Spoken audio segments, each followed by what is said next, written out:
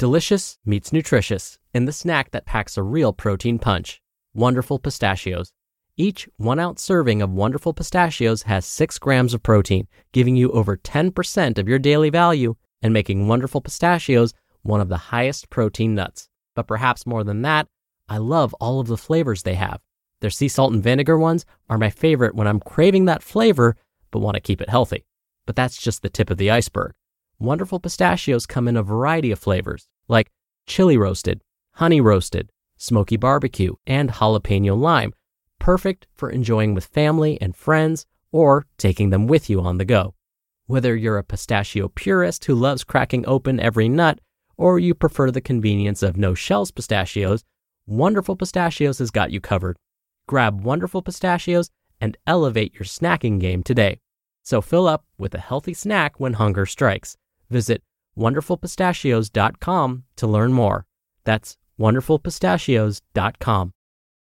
Mom deserves the best, and there's no better place to shop for Mother's Day than Whole Foods Market. They're your destination for unbeatable savings, from premium gifts to show-stopping flowers and irresistible desserts. Start by saving 33% with Prime on all body care and candles. Then get a 15-stem bunch of tulips for just $9.99 each with Prime. Round out Mom's menu with festive rosé, irresistible berry chantilly cake, and more special treats. Come celebrate Mother's Day at Whole Foods Market. This is Optimal Health Daily, episode 1002. Beginner question: should I bulk or cut? Part 1 by Deen of JCDfitness.com. And I'm Dr. Neil, your host and narrator. Happy Tuesday and welcome back to Optimal Health Daily, where I read some of the best blogs covering health and fitness, just like an audiobook. Now we have 5 shows where we do this. Just search for Optimal Living Daily to find all of them. Now, today's post is a bit longer than what I typically narrate. So I'll read the first half today and then finish it up for you tomorrow. And so let's get right to it as we optimize your life.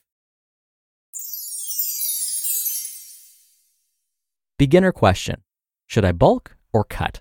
Part 1 by Deen of JCDfitness.com. One of the common questions that will always be asked is, should I bulk or should I cut? Just do a quick search on the bodybuilding.com forums, and you'll get a mound of results from many young or younger guys promulgating the next step in their fitness journey.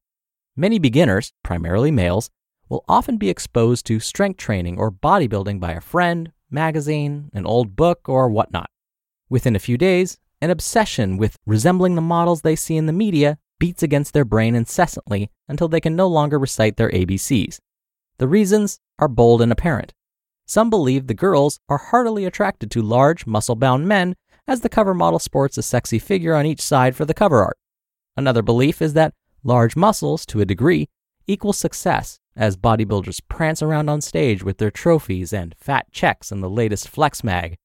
But the main reason most guys wish to build an incredible physique is not that they think it will win them the girl or because of a belief it will make them successful. No, it's primarily due to either 1, a serious competitive drive they've garnered as a result of participating in athletics growing up, and some are just naturally competitive regardless of athletics, and 2, deep-seated insecurity with their appearance. Now, regardless of the reasons, there are more. The ones I just mentioned are just some common examples. The cycle normally goes something like this. Typical downward spiral. Discover strength, training, bodybuilding, fitness, whatever. Start working out haphazardly, hopefully avoiding injury. Learn about the popular bulking and cutting strategies used in bodybuilding. Attempt one or the other without much knowledge as to how or why. Fail. Try again, spinning their wheels. Fail. Try again, either do a bit better or spin their wheels some more. Get confused, eat some donuts, find a new hobby, keep going until it all works out, which is very rare. The truth is that most won't make it past their initial bulk and cut experiment. If they do, many may find themselves in a perpetual state of indecision about what to do next. It's like they're asking all these questions, but no answers seem to fit. Or they could possibly fit, but they can't locate the round peg for their round hole. It doesn't make sense, any of it. While a select few make stellar progress in the face of suboptimal training and nutrient intake, most others fall to the wayside, wondering what the secrets are and how much they cost. This is how millions are made each year, selling secrets that aren't really secrets at all. Let's get started with a question I received last week and I'll give my opinion and then elaborate fully with my beliefs about bulking and cutting periods and whether or not they are for you. Quote, I have friends who are really skinny, yet don't have a six-pack and want one. They're trying to lose even more fat to get it. I myself don't even know if losing fat or building muscle will help me reach my goals, as I don't really know what I'd look like if I went either way. Sometimes I feel like I'm just spinning my wheels. End quote. Bulking and cutting defined, and other stuff. Briefly, bulking refers to the period, also known as the off-season by competition bodybuilders, in which one trains regularly and consumes more energy, think food, in hopes of adding slabs of red meat to their skeletal structure. There are many ways to go about it. Some make a sloppy attempt at gaining weight. Their jaws literally turn into a food funnel, and no plate ever goes to the sink with any remains for disposal. It's not unheard of for someone to gain 20 to 30 pounds in the name of growing their muscles over a 16 to 20 week period. Then we have others who practice a more conservative approach, tracking their intake and timing their meals with the hopes of gaining 1 to 2 pounds of muscle per month.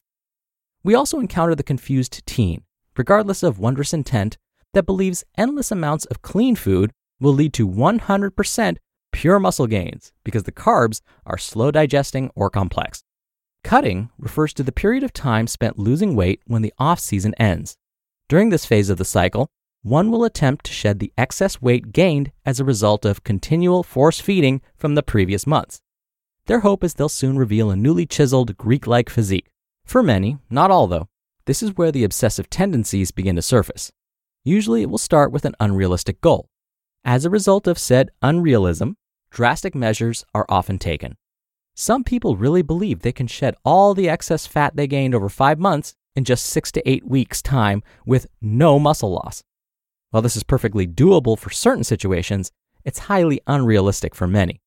The diet typically becomes very strict and restricted, which creates many psychological problems in itself. For the novice trainee, it's not always a pretty picture because the end result often turns into a big disappointment and they end up exactly where they started. Someone creates an outlandish goal only to fail and fail hard. They expect to be ready for an event or for summer and realize that they were way fatter than estimated and it will likely take longer to reach their idealistic aesthetic state than previously planned. Bulking and age. I suppose the next areas we should address are age and experience. Let's start with age. Most underweight teenage boys could actually benefit from a supposed bulking period for 2 reasons. They'll get to a healthy weight rather quickly, and if they decide to train during said overfeeding, their extremely elevated hormonal system will take care of making sure those extra calories lead to the accrual of new lean body mass. In fact, it's not unheard of for guys just getting into weight training to gain 20 to 25 pounds over a year or so, lots of it being lean body mass. Yes, Mother Nature is awesome. As one gets older, we know that a constant surplus of calories will not always have such positive effects, unless, of course, we sprung from the wildly coveted elitist gene pool. If you're that lucky, stop listening now, go sit on your rump, eat some pie whilst dreaming of squatting, and just watch your seams burst with new muscle growth. But what we do know here is this. The younger you are, in general, the higher levels of certain hormones like testosterone will be. Over time, the natural levels will slowly decrease, thus the ability to add new muscle. It happens. So if you're a young, hormone-enraged male, a steady surplus of calories plus heavy progressive overload is usually okay. Get strong and big. To be continued. You just listened to part 1 of the post titled, Beginner Question, Should I Bulk or Cut? By Deen of JCDfitness.com. When you're hiring, it feels amazing to finally close out a job search. But what if you could get rid of the search and just match? You can with Indeed. Indeed is your matching and hiring platform with over 350 million global monthly visitors and a matching engine that helps you find quality candidates fast. Ditch the busy work. Use Indeed for scheduling, screening, and messaging. 93% of employers agree Indeed delivers the highest quality matches compared to other job sites. One of the things I love about Indeed is that it filters out incompatible applicants. So when you're hiring, the process is much faster and you only have to consider applicants that are already likely to be a great fit. And listeners of this show will get a $75 sponsored job credit to get your jobs more visibility at Indeed.com/JCD. Indeed.com/health. Just go to Indeed.com/health right now and support our show by saying you heard about Indeed on this podcast. Indeed.com/health. Terms and conditions apply. Need to hire? You need Indeed. Dr. Neil here for my commentary. Boy, did JC's post hit home with me. I remember those days of being a frustrated 110-pound college student trying to add body weight to my skinny frame. I would get frustrated because no matter what I seemed to do or how much I ate, I couldn't seem to pack on any pounds. I was working out fairly regularly, but it didn't seem to matter when it came to building muscle and getting the physique I wanted. But sure enough, once I hit my mid to late 20s, the weight was much easier to pack on. It was like a switch was flipped and my body said, hey, just to mess with you, it's now going to be really easy to gain weight, especially around the belly. I went from having a waist that measured 28 inches to one that measured 36 inches. But looking back, I realized that my diet may not have been the problem. It may have been the way I was training. Now, I don't want to steal JC's thunder, so you're just going to have to wait to hear about that part of the story on tomorrow's episode. And so I thank you for listening today. Thank you for listening every day. As I said, I'll be back here tomorrow to finish up this post and my story. So I'll see you there where your optimal life awaits.